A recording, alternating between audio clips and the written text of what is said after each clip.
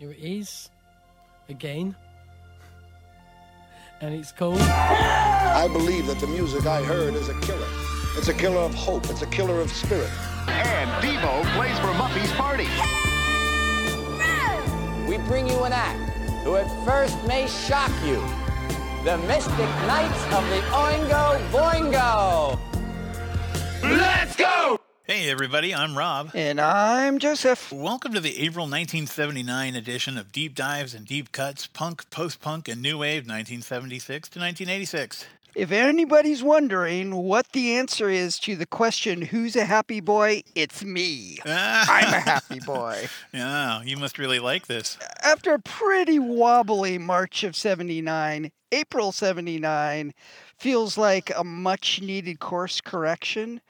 We've got releases from Tubeway Army, The Only Ones, Patrick Fitzgerald and the pop group, to name just a few. Yeah. Now, Rob, I suspect you may disagree with me on a couple of albums, but I personally don't think that there are any like epic masterpieces in this group. Sure. But with the notable exception of one album, I can say that this is a group of absolutely delightful albums. I can't argue with that at all. I had a really good time researching and listening. I've listened to this playlist like 3 or 4 times now, and I like it more every time I hear it. So, well, let's kick it off with a song off of the debut album from the members called Stand Up and Spit.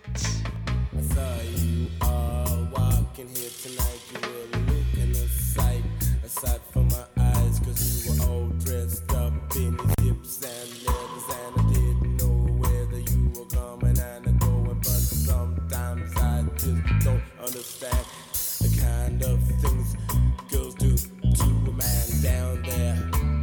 Hard on the disco floor, you always seem to come crawling back for more, but you don't even understand. Don't even make out when you're trying to get a hand with your... Sometimes you should start to realize nobody's telling you the truth, cause everybody's far too busy giving you the lies. Stand up and spit at those who say they're gonna feed you. Stand up and spit at those you know are gonna bleed you. Stand up and spit at those who say they lead you where. well, like I said, I'm really looking forward to this playlist. There's a handful of bands on here that are I'm kind of ignorant about, or I was ignorant about. I learned a little bit, and then there's some of my very favorites in here, and I'm just looking forward to it, man. Yeah, it's we have a lot to talk about. But first, as always, I just want to remind everybody that we are talking about music. Music is art, and there is nothing more subjective than art. Although this is an opinion show, we always try to be mindful not to get too opinionated, because ultimately we're here to celebrate this extraordinary music that was produced during a pretty unique period in time. Speaking of which, Professor, would you like to give us a little history lesson? What was going on in April of 1979? So much was going on in April of 79. Well, so for instance, in the U.S., number one songs at the time were What a Fool Believes by the Doobie Brothers, Knock on Wood by Amy Stewart, Heart of Glass by one of my favorites, Blondie, debuting television... Hey, the first... I just want to note, the first new wave song to hit number one in the United States. This is an absolute mile marker that we don't want to blaze through. That's true. We should not forget. Spend a couple of seconds of silence just appreciating that fact. All right. Moving on. You may proceed. Thank you. Debuting TV was Real People. Did you ever watch that show? You remember Real People? I had never heard of it until just a couple of days ago. Man, I loved that show. I was more of a That's Incredible, but Real People was cool. Notable movies of the time: Mad Max, Manhattan, Hurricane, and then some notable events. The longest doubles ping pong match ends after 101 hours. Wow, their arms must be tired. Iran proclaimed an Islamic republic following the fall of the Shah. And President Jimmy Carter, this is very traumatic for him, I'm sure. President Jimmy Carter was attacked by a swamp rabbit, which swam up to his fishing boat in Plains, Georgia. I'm sure he had nightmares about that for days afterwards. So there you are, a little history for April of 1979. So, shall we get into Anything it? else? No, I think that's it. No, I think we got it covered, man. Okay. So, the song you heard at the top of the podcast was by a band called The Members. And the Members came out with their album At the Chelsea Nightclub in April 1979. They're a British punk band from Surrey, and they're best known for their single Sound of the Suburbs. This band is totally brand new to me. I'd never, at least to my knowledge, had never heard anything from them before.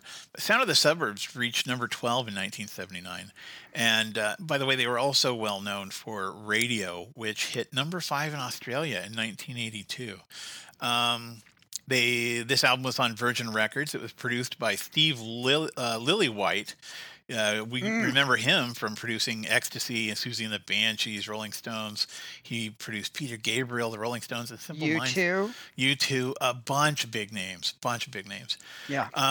So at any rate, this album, it was called a hidden gem amongst the juggernauts of punk, and it comes highly regarded. It showcases all the genre's strength, all the punk, everything that makes a good punk album was reported to be displayed in this album. But it was said that they gave it a little bit of twist at the end. So, yeah. And I found that I really enjoyed The Members. As I listened to this album, I dug it. Yeah, so this was their debut album, and it may be fairly well revered at this point, but when it was actually released, it got kind of mixed reviews. Yeah. I'm going to say this a lot with this group of albums, but this is just a delightful album. It does feel a little slight to me. It's funny. So the song that we kicked things off with, Stand Up and Spit, that was my choice, which I made after I saw what your choice was. Oh. Because the interesting thing about this album, is that I'd heard of the Members, but I'm not certain that I'd heard any of their music. There was certainly the first time I'd heard this album. There were two bands that I thought of again and again as I listened to this album. So I thought there's a lot of stuff in here that reminds me of the first two albums by The Clash. Uh-huh. And then I thought a lot about the Specials, which were hadn't released an album yet, but will soon in just a couple of months. So they were contemporaries. I think probably so. This is a nice album, but a little slight album, and I think they were probably the victims of poor timing, because the Specials' mighty debut is about to come out, and I'm sure it just sort of like sucked all of the air out of the room, all of the oxygen out of the room for bands like The Members that are a little slighter than the Specials. I mean, their debut album just sort of like was epic, right? Yeah. Speaking of epic masterpieces, but this was a real nice surprise for me. Yeah. Well, I'll agree to that. I liked it a lot. Yeah, I'll agree to that. I had read that the reason a lot of critics think that this album slid under the radar was because, like you said, it was poor timing. It came out just as the punk movement was starting to slow down. It was kind of dying. I wouldn't say dying off, but it was definitely becoming more subdued.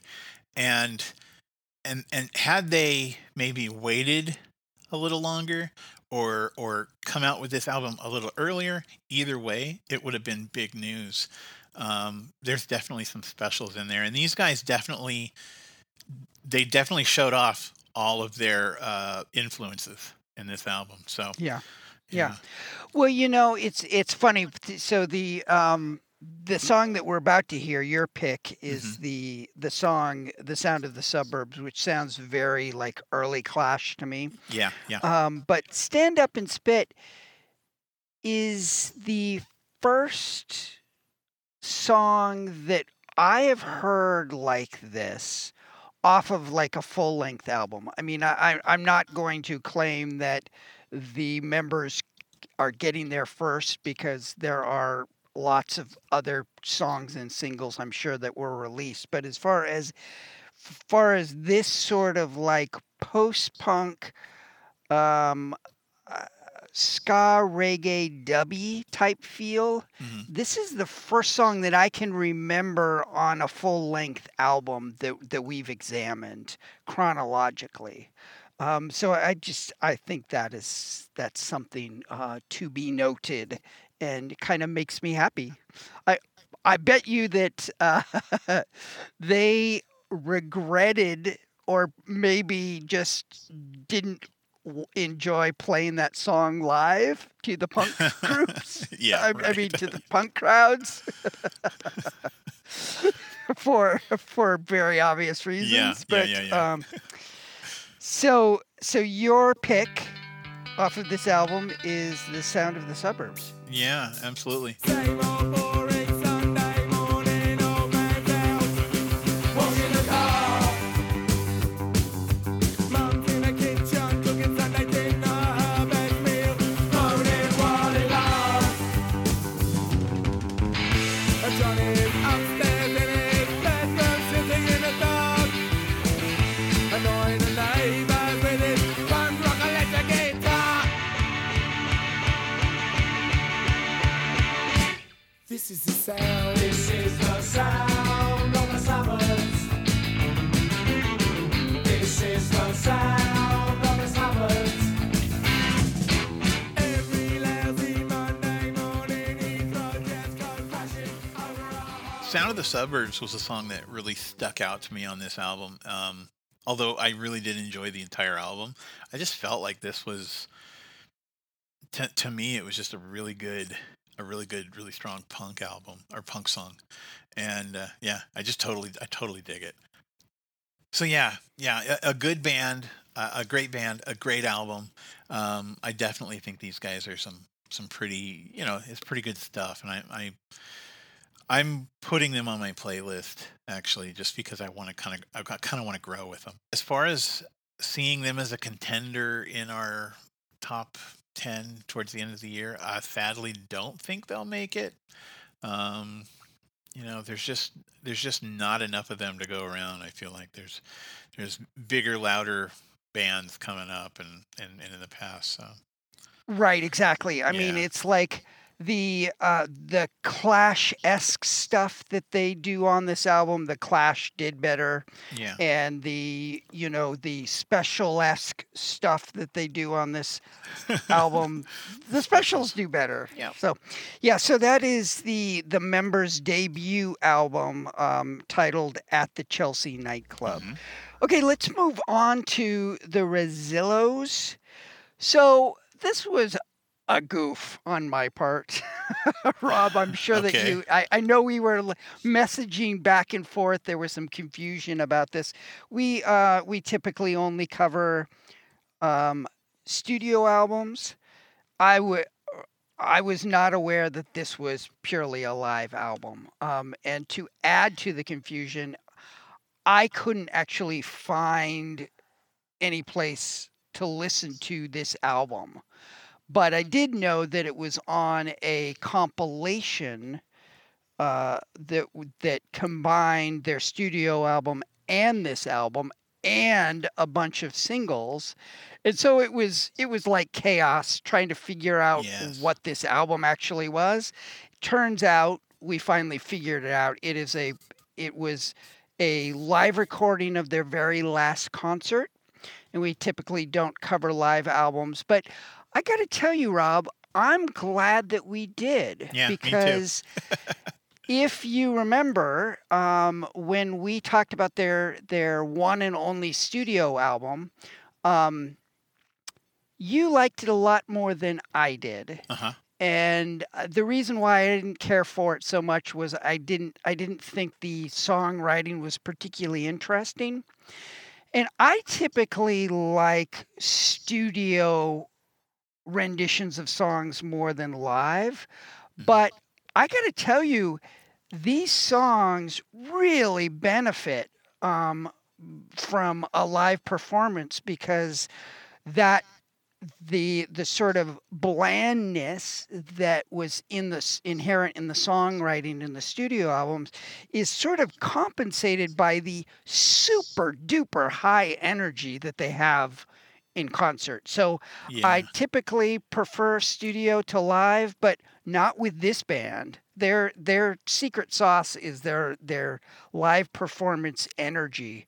So let's go ahead and listen to one of the live songs. So this was, I believe, it was included on their studio album, but this is the song called "No."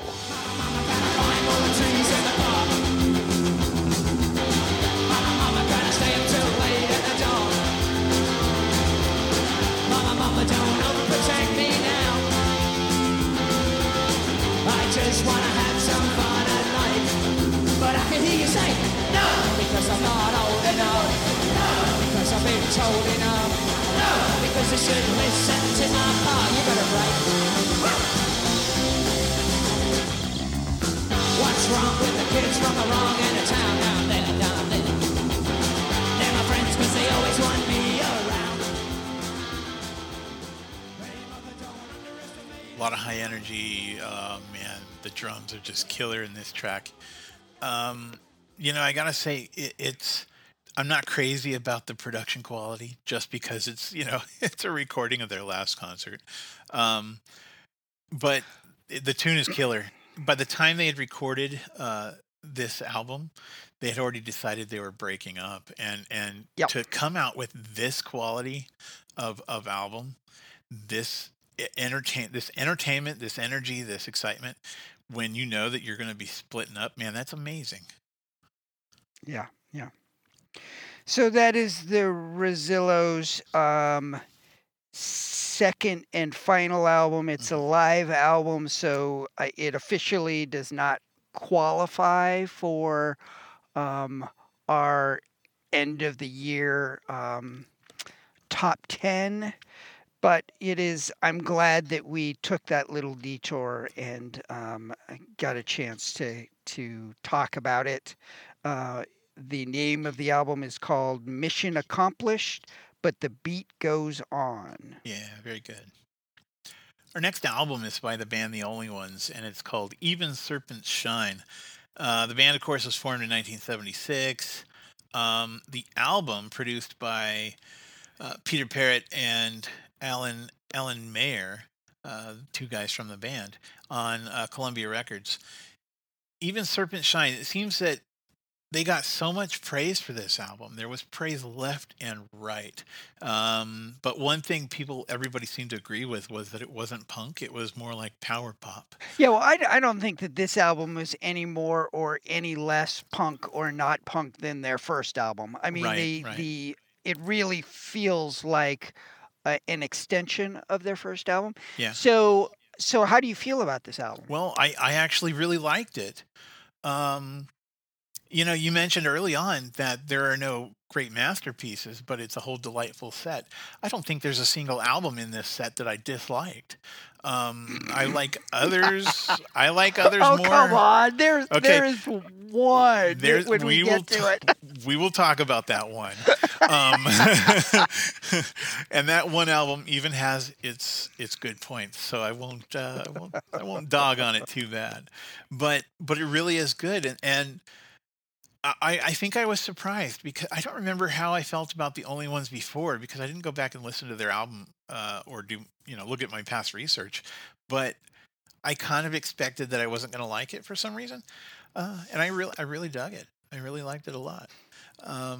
I kind of heard a lot of like 1950s, early 1960s influence in this, and that's kind of a theme in the 70s punk because it really wasn't that long before. It was only 20 years or so. But yeah, I'd like this album. What do you think about this album? Well, as you may or may not remember, their debut album, released in 1978, was my number 5 favorite album of that year. Oh yeah. And so you would think that I was eagerly awaiting this follow-up album, but I was dreading it because what I loved so much about the first one was the unlikely alchemy of things that shouldn't work but somehow do and kind of make it great. So we've talked about this dynamic of every once in a while I come across a band or an album where they're doing things that I normally dislike, but somehow they make it work. And that's like lightning in a bottle. It's such a personal aesthetic thing to me that there was no way that they were going to be able to replicate it. And so I was just because really just a little bit one way or the other, and it would start sounding like bands that I don't particularly care for, like Television or the Velvet Underground, not two of my favorite bands. But so I don't love this album, but it is still, I would call it delightful. I think the songwriting quality is still pretty high. Compared to their first one. I like the songwriting a little bit better in the first one, but what this album lacks for me is the so much of the first album, each song just had these delightful, weird little arrangement choices where it was obvious that the band had just spent a lot of time working through these songs and just giving it each song its own unique flavor with these unexpected little left of field choices about how they were gonna execute the music for the songs. That is not here. I feel like the execution of these songs, even though the songwriting is probably just as strong, the execution is a lot more predictable. And so that just makes it fundamentally less interesting. But I consider it a triumph because I don't hate it, and I expected to hate it. Oh, sweet. So I chose a song for this album that probably is strong with a lot of those elements that you normally don't like. But anyway, let's listen to it and we'll see what you say. The song I picked to play is Out There in the Night. You left that morning, you gave me no warning. You were my best friend. Oh, I can't live without you. There was something about you. I want you back again, baby. Sometimes I think of you out there in the night. All the comforts of home have been denied. People find it hard to understand. Yeah, I like this song. I do.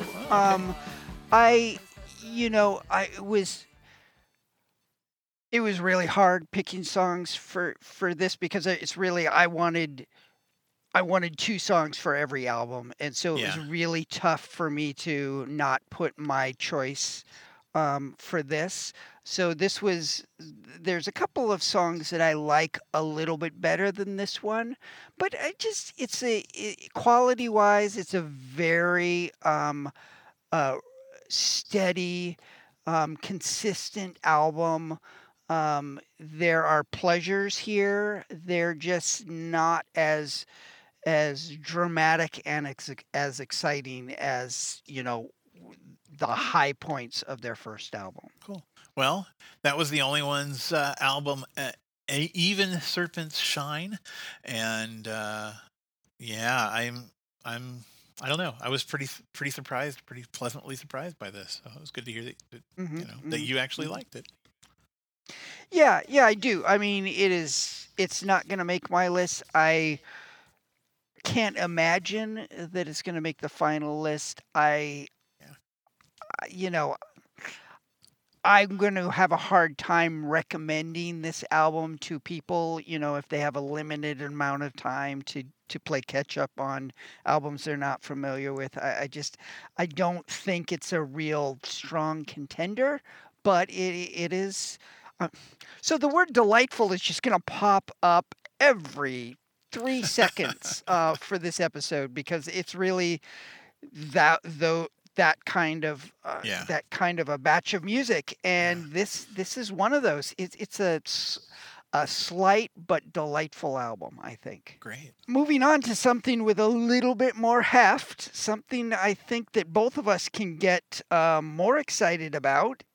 Tubeway Army releases their second and final album before they just switch over to Gary Newman. An album called Replicas. This was the first time that they had a real big hit, at least in the UK, with a song called Our Friends Electric. And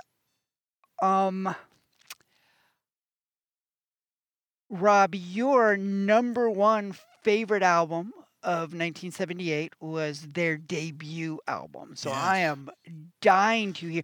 But I know that you kind of like that chilly, frosty electronic thing that Gary Newman is going to start doing. So Yeah. I am really curious how this album stacks up for you compared to their debut. Well, that's interesting. I think I like them both for very different reasons. But I don't know if I can say, you know what? I might actually like this one a little bit better, but I love this album. I mean, again, I'm surprised by it. I keep looking at Gary Newman and Tubeway Army as something that maybe I haven't heard a lot of, but every time I listen to an album from Tubeway Army or Gary Newman, it's like, oh wait, I know this. I've heard all this stuff, and it's all stuff I love. So, yeah, no, I'm excited by this album, and I'm even more excited by what he's got coming, in the future. I just think it was, I don't think it was a cool album and a cool theme. Like, it's kind of a thematic album. Yeah, which I think it is really neat. is sort of a concept album, right? So the idea was that he was writing a novel, and this was sort of a soundtrack to that novel. And I don't know that the novel got published, or if it did, it didn't get published in a timely manner to tie in with the release of this album. But I mean, you would, if you listen to it, you wouldn't necessarily go, "Oh, this is a concept album." Not like like Styx's Kilroy Was Here or something like that. And also there is a weird dichotomy of different musical approaches on this song. I mean, on this album rather. So it's like half of the songs feel like they would be at home, fit perfectly in place off of their debut album, and then the rest of them sound like they would absolutely fit on Gary Newman's next album, right? So, basically, what it breaks down to is, does it have guitar? That's great. That's the question for this album for each song is, does it have guitar? We're going to actually listen to one of each. So what did you pick? Well, here's the thing. I picked a song because this whole set, I try to stay away from the singles or the most, like, the popular songs, the famous songs that they did. And this whole set of albums, I think I picked a single off of every album, or at least one of their big tunes. And this one I picked Down in the Park, and I picked it because to me it sounded so familiar. and it took me a little while to figure it out. But I listened to this and I'm like, I know this song, but wait, I don't know it by Yeah. Gary Newman, do I? And it finally it clicked. There was an album, I don't know, like 20 years ago or more, by called "Songs in the Key of X," based on it was kind of a songs influenced by the X-Files, or at least that fit into that sort of thing. And this is a cover that, well, the song on that album was a cover by the Foo Fighters. They covered "Down in the Park," and I thought it was such a killer song. Down in the park where the Macmen made the machines and play kill by numbers. Down in the park with the Frank Code 5. I was in a car crash, or was it the war? But I've never been quite the same. Little white lies like I was there.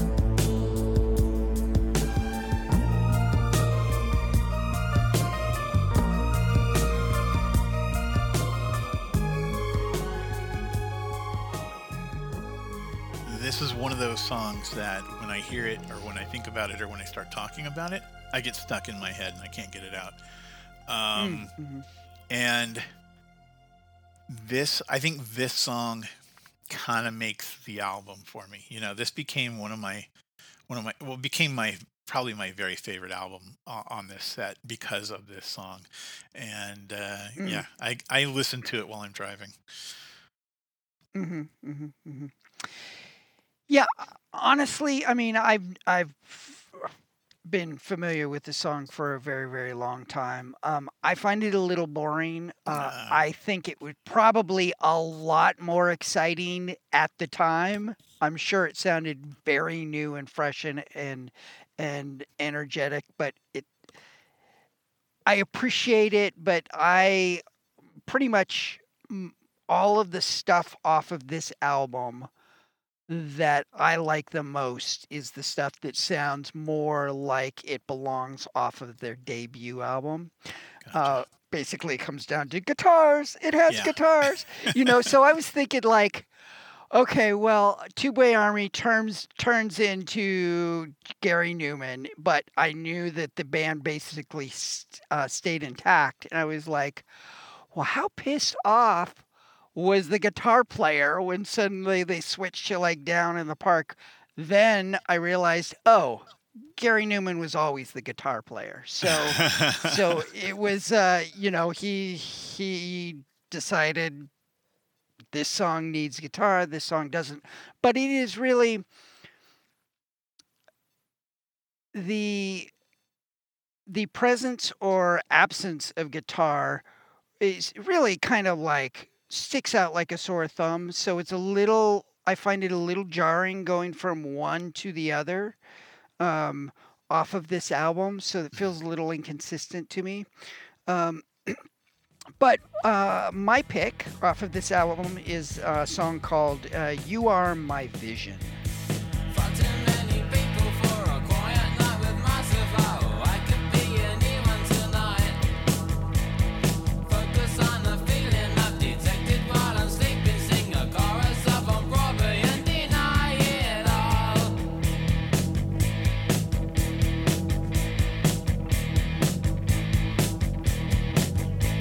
You are in my vision. I can turn my face. You are in my vision. I can move my eyes. You are in my vision. I can move at all. You are in my vision.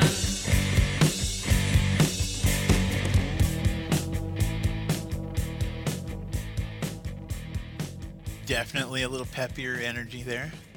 I got that. Again, it's a really cool song, and that bass line is pretty killer. I like that a lot.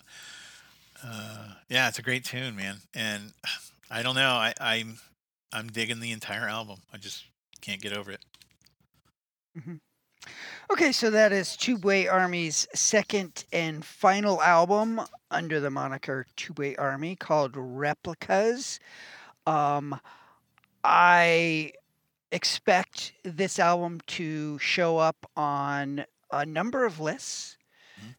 submitted at the end of the year. Now, whether or not it actually makes the final top 10, I have no idea. But there is no doubt that this is a notable album for 1979 and must be considered when Yeah. compiling lists. Yeah, Do you concur? I definitely concur with that, but I think I may even toss it in a barrel that of songs that I'm thinking to or albums that I'm thinking of putting in my list. Um, you know, whether it makes it may get bumped off. There's a lot of stuff coming out still, so we'll see what Yeah, happens. yeah. Well, he is definitely, the the whole album, but especially the ones that are lacking guitar. He is definitely giving us a new sound that we haven't quite heard before. We can hear influences. We can hear Ultravox. We can hear Kraftwerk. We can hear a number of others. Yeah. But he's mixing it all up and churning out something that really sounds unique and fresh. So kudos to him for that. Right. All right. Well, the next album we're going to cover is the debut album from a band called the Pop Group, and this is their album Y, the letter Y, not the question or the the word Y. So these guys were formed in 1977. They only released 2 albums and then they broke up. But what I found interesting about them was that they got back together in 2010, came up with some new material, and are still traveling. They're still playing today and they're touring and stuff. This is, like I said, it's their first album and it got mixed reviews. But more recently, people like Pitchfork listed it as number 35 on its list of top 100 albums of the 1970s. And The Wire calls it one of the 100 most important records ever made, which I find kind of interesting, Joseph. Yeah, and let me throw another one, another accolade at you. Uncut Magazine thinks that it's the 82nd best debut of all time. 82nd. Yeah, so Of all time. these are, yeah, and I think these assessments are more recent. So I think the accolades are more of the retrospective nature than contemporary. So are you ready to talk about this album? Yeah, let's do that. Yeah. So I find it impossible to think or talk about this album without comparing it to an album that we talked about last month, which was Alternative TV's Vibing Up the Senile Man Part 1. I can't think of one without the other. You would never confuse songs from either of them. But you liked Vibing Up the Senile Man a lot more than I did. I was like, I was heading for the hills on that one. And I'm wondering how you feel about this one. Well, I tell you, going into it was jarring. But I got used to it. I got into it. I will be honest, this is probably my least liked album on the set, but I did enjoy it. And I gotta say, partly, I don't know. When you listen to all the songs on the album, I don't know if it's that they kind of grow on you. There's a lot of experimentation going on. There's a lot of different things happening at once. But I think it kind of gels to me in the end. Yeah. You know. Well, I'll tell you what. I take this album, the Pop Group's Y, way more seriously than I do Alternative TV's Vibing Up the Senile Man, for a couple of reasons. The main reason for me, when you do this sort of like extreme avant-garde deconstruction of pop type thing, you gotta have an element of funk in it, right? Yeah. So Right. there is a fair amount of funk in Yeah. this album, which just Yeah, makes that's all for the sure. difference in the world. Not one single tiny bit of funk to be found in alternative TV's Vibing Up the Senile Man. And um, I feel like for all of the weirdness off of the pop group's Y debut, um, it all feels earned to me, whereas the crap that alternative TV was doing didn't feel earned. It feels to me like the pop group is really living this music. There's a purpose. They are deconstructing pop. They are living it and breathing it and thinking it. They are not tourists. Whereas alternative TV kind of feels like avant-garde jazz tourists, like let's have a laugh and do this kind of an album. Whereas it just I don't know that the pop group could ever do any other kind of music. This just feels like what they're about. Yeah. It Yeah. feels like they think about it and they're mindful of it. And now that's not saying that it isn't a tough sit. It's a tough sit. Um, but I have a tremendous amount of respect for this album. Yeah. Yeah. Absolutely. I mean, when you're listening to it, you can definitely tell that they are working. Yeah. They're not just playing a bunch of instruments and not paying attention to what each other's doing. This is all intentional and it's all Yeah. all together. I mean, that's what Yeah. they do, like you said. I picked a song that I felt was kind of, well, I, I don't know how to describe it. I picked a tune, We Are Time, and I feel like this song is fucking crazy, but it's not going to pretend to be a normal tune because there's nothing normal about this amazing band. So,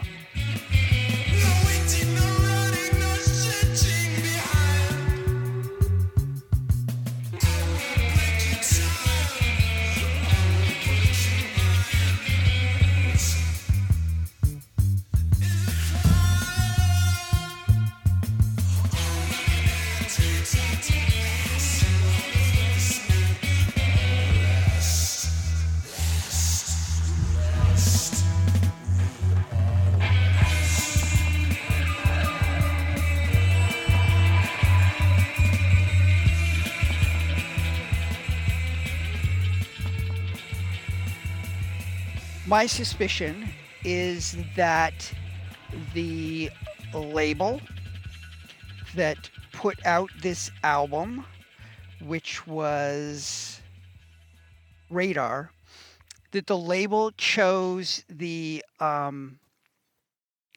sequence of songs because it really starts out with the most accessible songs and then slowly gets more and more out there and more difficult to listen Yeah. to. yeah. And We Are Time is kind of like right there in the middle of the album. Probably like for the first half of the album, every song I like a little bit less. So I feel like the most enjoyable song is sort of the most accessible one, which is the one that they start out with. I believe it's called She Is Beyond Good and Evil. And then so I was really excited the first couple of songs, and then it just got more and more challenging. Nothing wrong with challenging, but it fundamentally becomes kind of a tough sit for me. Yeah, yeah. Well, like I said, it when the first time I listened to the album, it's jarring, and it isn't easy to sit and listen to.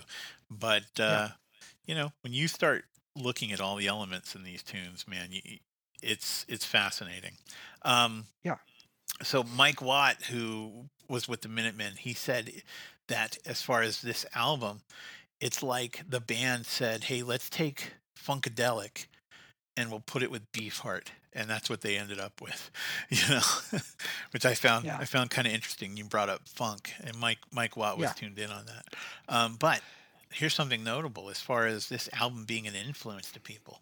It influenced Nick Cave, Sonic Youth, and it influenced the Minutemen. So it's definitely held pretty high from by a lot of people. Yeah. Well, I do expect it to pop up on some lists submitted. I think it really, really depends on your taste. You have you have to have pretty avant-garde tastes to dial this in. But if you do, I imagine that this is a bit of an exalted album for you. Yeah. So it is. If this is your cup of tea, this is one of the yummiest, tastiest, most energetic cups of tea you're going to find, I think. Yeah, absolutely. To absolutely torture that metaphor. Yeah, so that was the pop group's debut album, Why? And I'm probably going to listen to it a little bit more before I make any final judgments. But yeah, interesting stuff. It must be noted at this point that all of the albums we've discussed so far were released in April of 1979. The next group of titles were released in 1979. We don't know the month, but so we're sticking them here because we have a number of open slots. So just keep that in mind. They were probably not released in April, but they were released sometime in 1979. So, in one of probably the most jarring and dramatic shifts from one album to another, we go from talking about the pop group's avant-garde, deconstructed pop weirdness of Why to Swedish supergroup ABBA. Wait, no, that's not right. That can't be right. No, but okay, it's not right. But they really sound like, they're trying as hard as they can. So this is the album I mentioned before. This is, I just cannot take this album serious at all. Yeah. It's the one and only full-length album from a group called The Doll, called Listen to the Silence. And this is a London band, and I was kind of scratching my head about, why are we talking about this album? Why? And then I realized, it's sort of like what we experienced when we talked about the Tough Darts. So you remember last year when we talked about the Tough Darts, they had one album, and when we listened to it, we were kind of scratching our heads about, this is punk how? But then we realized, they were a punk band that went through CBGBs and all of that, but didn't actually release an album until they had kind of moved on. That is kind of the case here for the Dolls. So they had a couple of singles that were moderate hits in the UK. One of them was called Trash. Another was called Don't Tango on My Heart. And then I think their biggest hit was Desire Me. Mm-hmm. And then the band kind of split up, and there were two remaining members who got new band members, and then they released this album. So this album, when you listen to it, you're not really hearing the punk elements that got them noticed in the first place, and why people talk about The Doll as being a post-punk band. So I when I come across an album like this, I try to be measured about, my dislike for it. Um, but I find that there's very little here to recommend. Mhm. How are you feeling about it, Rob? I was listening to it and I remember thinking, like you said ABBA, but also one of the things I thought of was Blondie. Um, and to me, it was just a little bit too much like those other bands. Um, but it it was kind of jaunty and kind of I think I did all right by it. It's by no means one of my favorite albums. I listened to it. I kind of liked it. It wasn't bad, but there was nothing that really grabbed me about it. Nothing unique, No. about it. To me, it was just like maybe a Blondie or an ABBA cover band, doing their own songs. Yeah, So yeah, and I'll tell you, the songwriting, kind of a mess. Like, yeah, at best, unremarkable, and at worst, just sort of incoherent. Um, so the closest that they came to a hit, which wasn't a hit but was released as a single, um, is the song that we're going to listen to tonight called The One Kiss.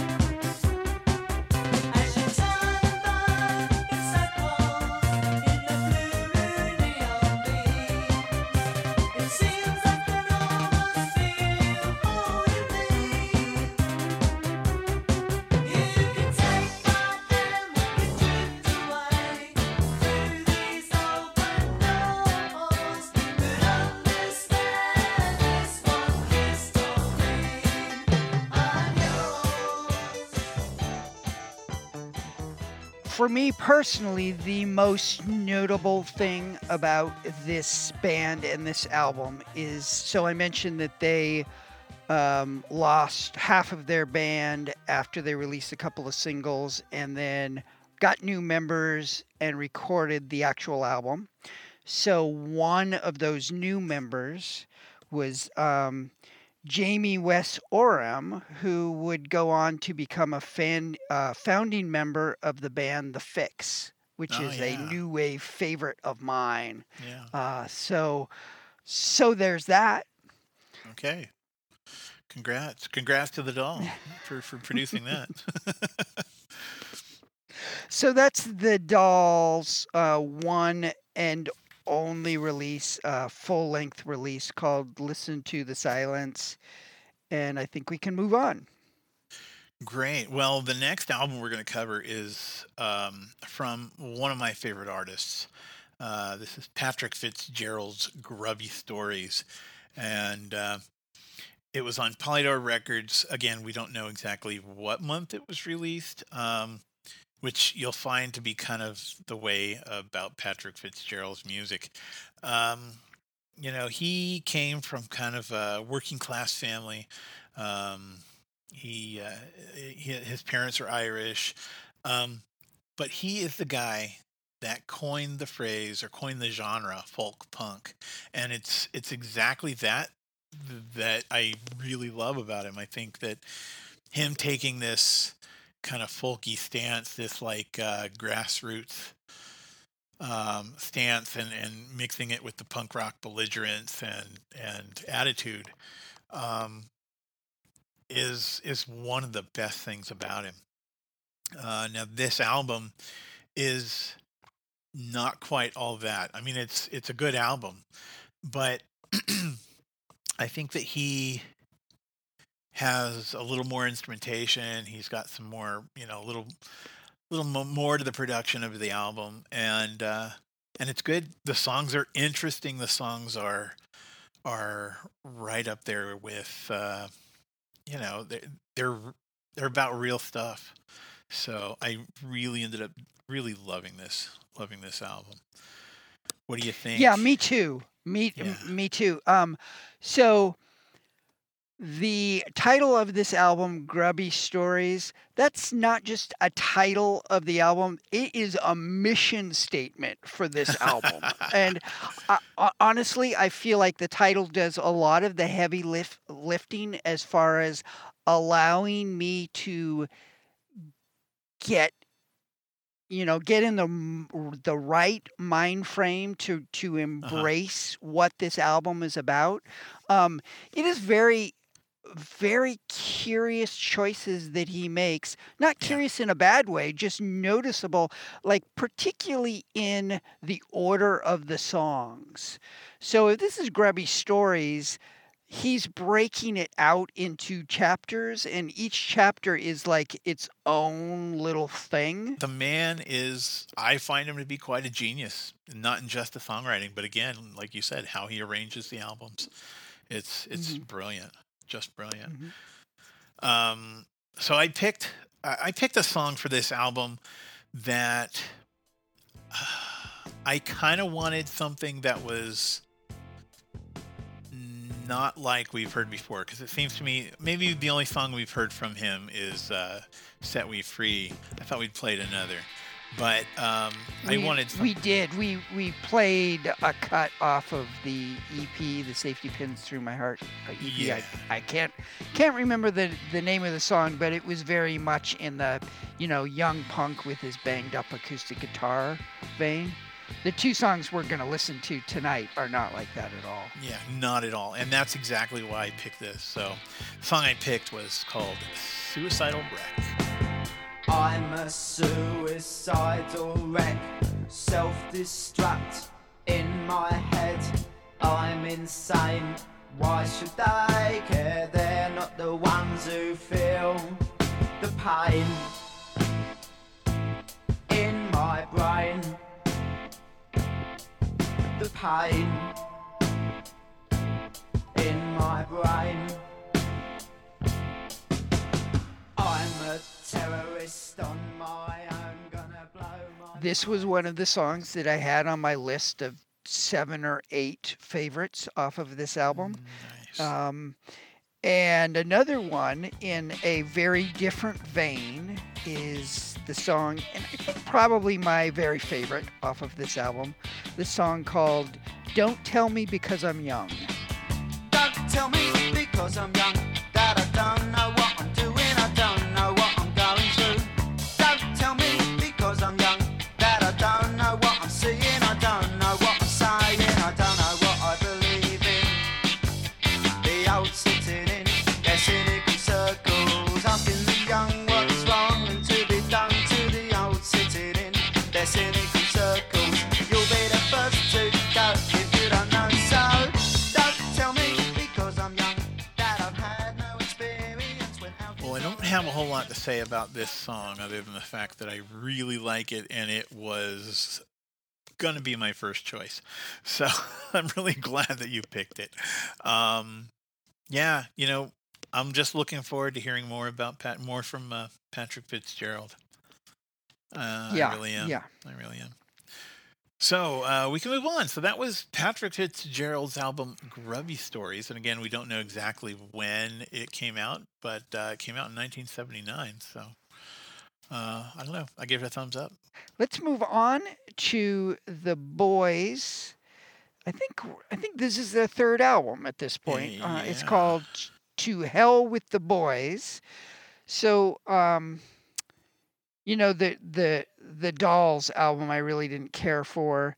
This album, I think I'm the most kind of indifferent about. I like it, but the more that I hear from them, the more that they just kind of feel like also rans.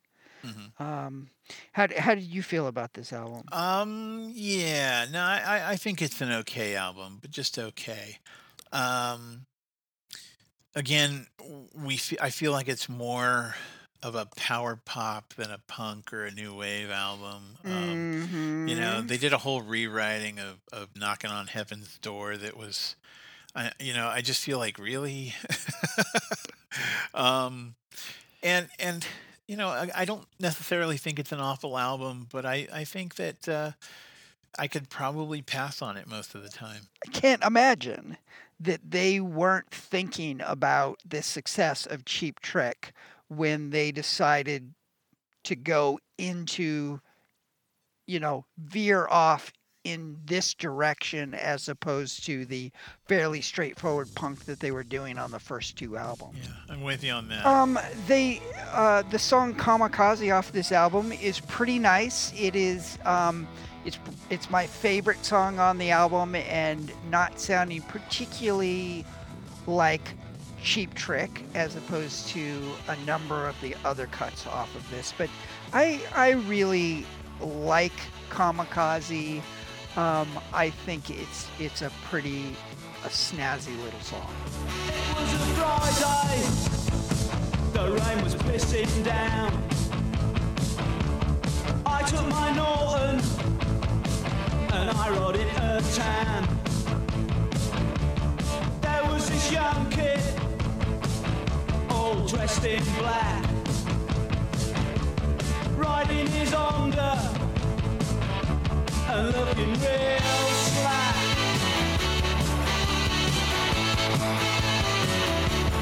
He tried to take us on the edge of town.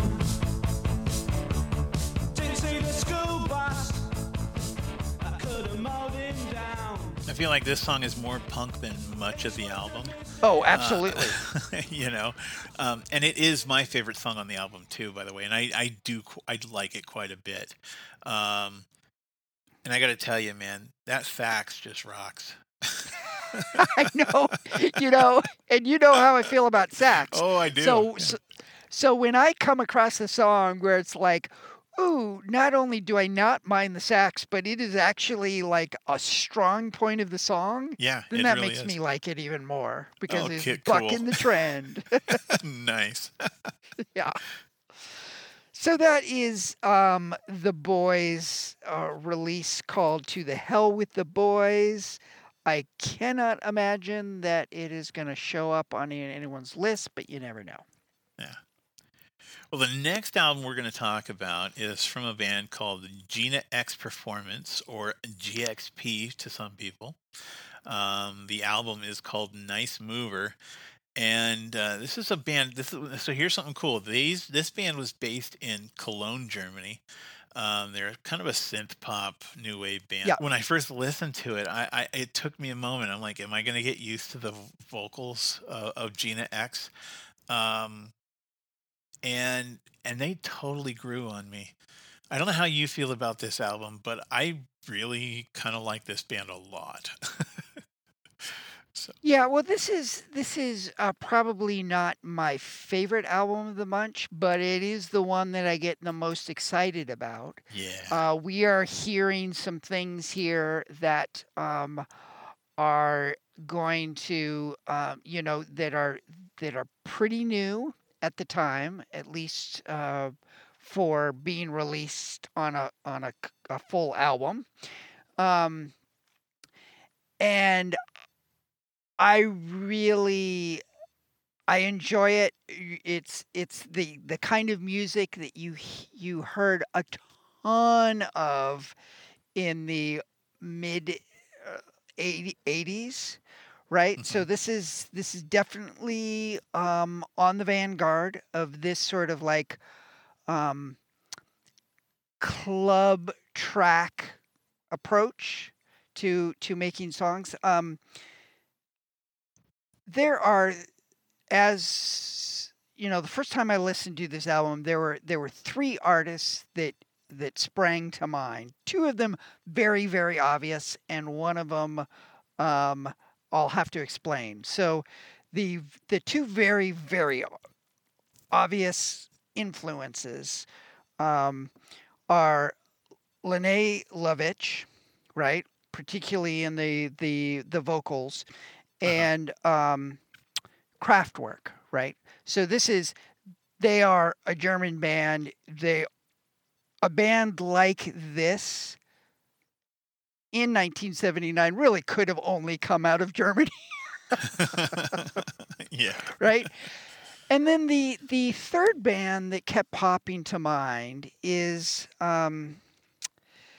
You remember last season we talked about the Flash in the Pan album, and so the lead vocalist, you would never confuse the Gina X performance with Flash in the Pan, but the what makes me think of Flash in the Pan is the very, very stylized vocal performance, right? So she's got basically one thing that she's doing and she sticks in that lane vocally. So it's not a lot of singing. It's just she's got this talky, singy style that is just, it gets a little old pretty fast, just like Flash and the Pan's lead vocalist, just has one trick. However, I would say that the Gina X performance is more engaging to me than Flash in the Pan, and I think that her shtick is a better, more engaging approach than what Flash in the Pan is doing for me personally. So, well, that's interesting. I had thought about that myself as well, but the band that I came up with was Velvet Underground with Nico, and and she had also a very kind of speaky, singing, speaking kind of tone. But I also feel like Gina X is more engaging than even Nico in some cases. Although Nico did a lot of singing, but yeah, interesting. Flash in the Pan. Yeah. Interesting. Well, the song I picked is the title track off of this album, because I felt like it was a pretty good representation of what this album is about. So let's listen to that. I'm your transformer, call me Marlin, call me Gino, that's me or no. I'm your transformer, call me Marlin, call me Gino, that's me or no. I like it, je l'aime, mi piace. Up Studio 54 New York.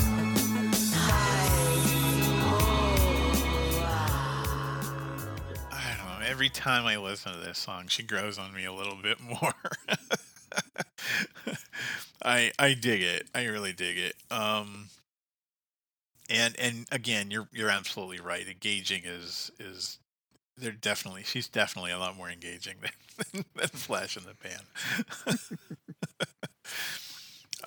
Good song, good tune. So I picked Black Sheep. Again, the music gets me on this one, but I really just love the vocals a lot. I am thick-skinned like a big sheep. That's right, that's all right.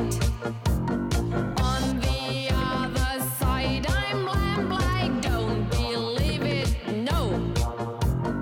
While I'm bleating like the black sheep, it's a bleeding fun.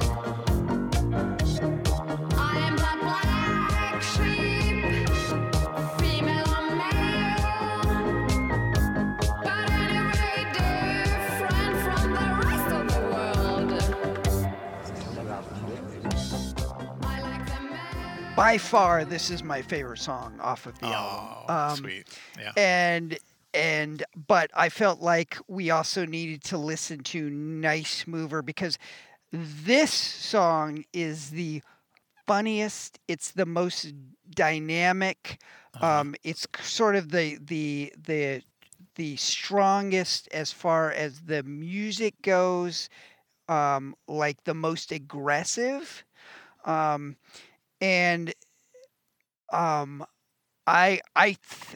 think it's a delight. She's actually doing a little bit more singing on this song than most of the other cuts, and kind of demonstrating why she doesn't do a lot of singing.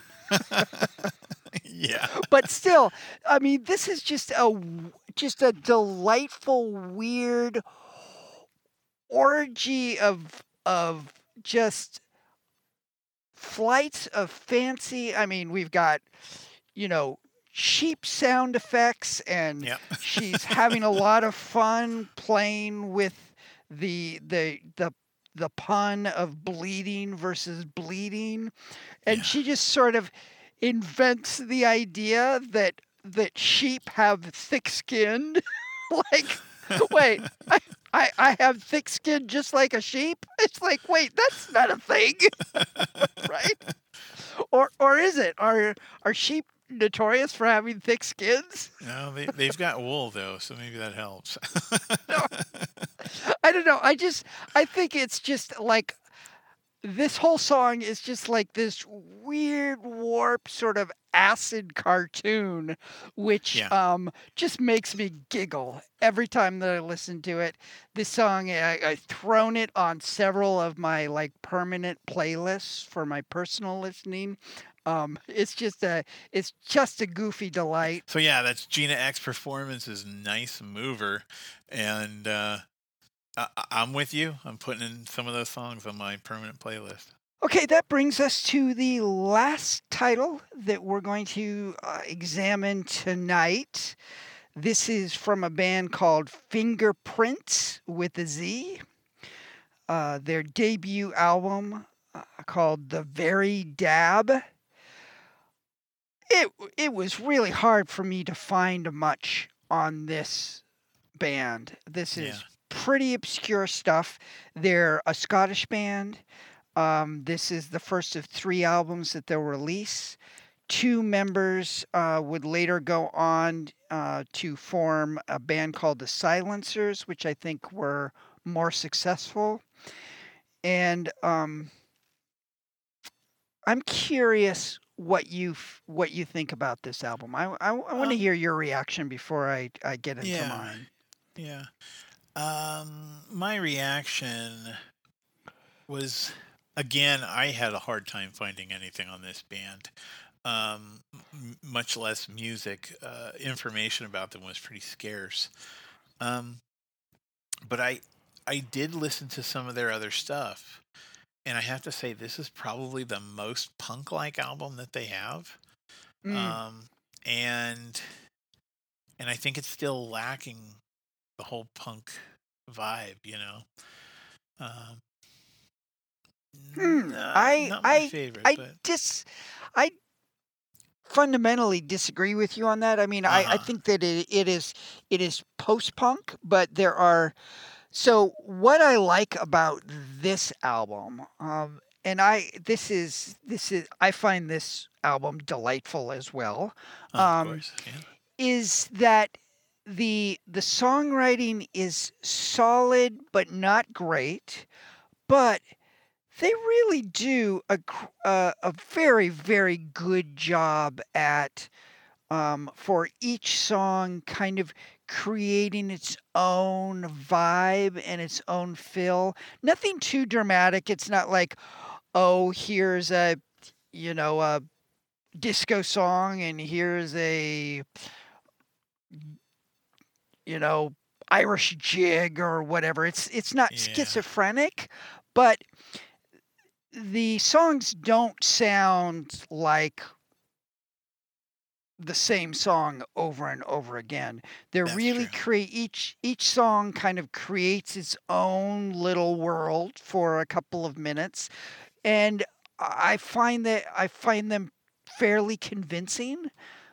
So I really appreciate that. I don't get bored with this album. I think the probably the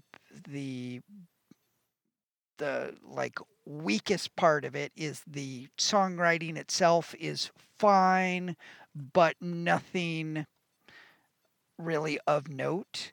But I really enjoy this album. And my favorite song off of this, for a couple of different reasons, is a song called Punchy Judy. So let's listen to that now. Send away her pennies for electric apparatus.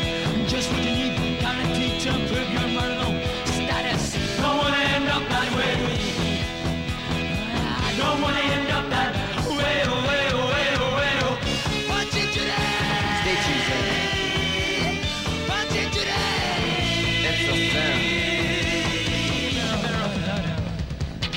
I separated altogether. Took a smile off her face. A Monday swing. I feel like this song is out of time a little bit. And I don't mean like the song is missing. I mean it feels like it belongs in a different era. Yeah. You So know? I've got thoughts about that. Please. Well, the thing is I can't quite place it, and I like this song a lot. I really do. To me, it still doesn't sound punk so much as I cannot tell you what it sounds like. To me, but definitely sounds like it belongs in a different time. So tell me your Yeah. thoughts on that. Well, I think of a very, very specific band that doesn't exist in 1979. At least I don't think that they do. They don't release an album until the mid to late 80s. Cliffhanger, I'm not going to say the name of the band quite yet. Okay. But I want to talk about sort of like a growing obsession of mine. So this has come up a couple of times. Every once in a while, we come across, as we're chronologically going through the years, we come across a song, a single solitary song that sounds like the blueprint for the entire career of a band that comes down the road, much further down the road. So if you remember, there was a Damned song that sounded like the blueprint for like the entire output of The Offspring. Do you remember that? Yeah, totally. Okay. And then when we were looking at when we did the Iggy Pop deep dive, there was a song that sounded like the blueprint for most of the stuff that Jane's Addiction did, right? Yeah, absolutely. This song, Punchy Judy, sounds like the blueprint for everything that the Screaming Blue Messiahs did. Are you familiar with the Screaming Blue Messiahs? I am. Yeah. Holy cow. I was really into them in like the late 80s. So, and that's probably why I gravitated to the song, because it's like, oh, this sounds like a lost Screaming Blue Messiah song. Yeah, so this is a delightful but fairly unremarkable album. Personally, that's my takeaway from it. It is the Fingerprints debut album called The Very Dab. Yeah, this whole set, this whole playlist was amazing. Yeah. So much fun. Delightful. And that's the last time I'm going to say that word this episode. We got a response a while ago from William P. And I just wanted to acknowledge that and talk real quickly about some of his comments. So first of all, he is a big fan of Peter Hamill, and he said at one point he had 10,000 LPs. So Rob, let's see. Right now you've got 5 or 6. Yeah. So you're like, I'm not very good at math. That's like halfway there. Yeah, right. I'm close. He as a number of our other listeners has contributed some ideas for bands to include, which we appreciate that. He's helping us be the best little podcast we can be. So he mentioned Fashion, Fisher Z, and those two off the top of my head I know are included. He also mentioned Cineros, Cowboys International, and the Reds, which he calls the Doors of Punk, which should excite you, but Yeah. makes me kind of groan a little bit. But and those don't sound familiar to me, so I am going to add them to our list, and we'll make Nice. sure that we cover them. So Yeah. many thanks to William P. Always appreciate Yeah, feedback. thank you so much. Hey, so Rob, you know what we did, and by we I mean I, on the Roxy Music? What's So that? I had a song picked out from Stranded that for some reason I just didn't add to the list. I put it on the playlist, but I didn't put it in my notes. So we Oh. just skipped right over it. It is one of my favorite songs off of that playlist. So I thought maybe we could, and I noticed it during the editing process, and I tried to find a way to stick it in when we were talking about Stranded, but there was just no logical place to insert it. So I was thinking we could go out on that. So this was my pick that was unintentionally dropped for Roxy Music's album Stranded, one of my favorite of their songs called Amazonia. So we will go out on that. And if you're interested to hear what we are going to cover for next month, stick around till the very end, past the fade out, and we'll pop back in and tell you the albums that we'll be covering. But before that, we have a deep dive. Rob, would you like to reveal to everybody listening to you with bated breath in 2 weeks, what band that we've talked about tonight are we going to do our deep dive on? I often seem clueless when you ask me these questions because mostly I am, but I'm going to go out on a limb and say Patrick Fitzgerald. Yes, that's right. So Awesome. yeah, so I'm really excited about I am that. too. Yeah. Me too. All right. Well, we will talk to you in a couple of weeks. Bye. See ya. Amazona is a zone where there is no doubt, no more fallout. Why don't you step through the mirror and Albums featured for May of 1979, The Cure's Three Imaginary Boys, aka Boys Don't Cry, David Bowie's Lodger, Ian Dury and the Blockheads' Do It Yourself, M, New York, London, Paris, Munich, and Patti Smith Group Wave.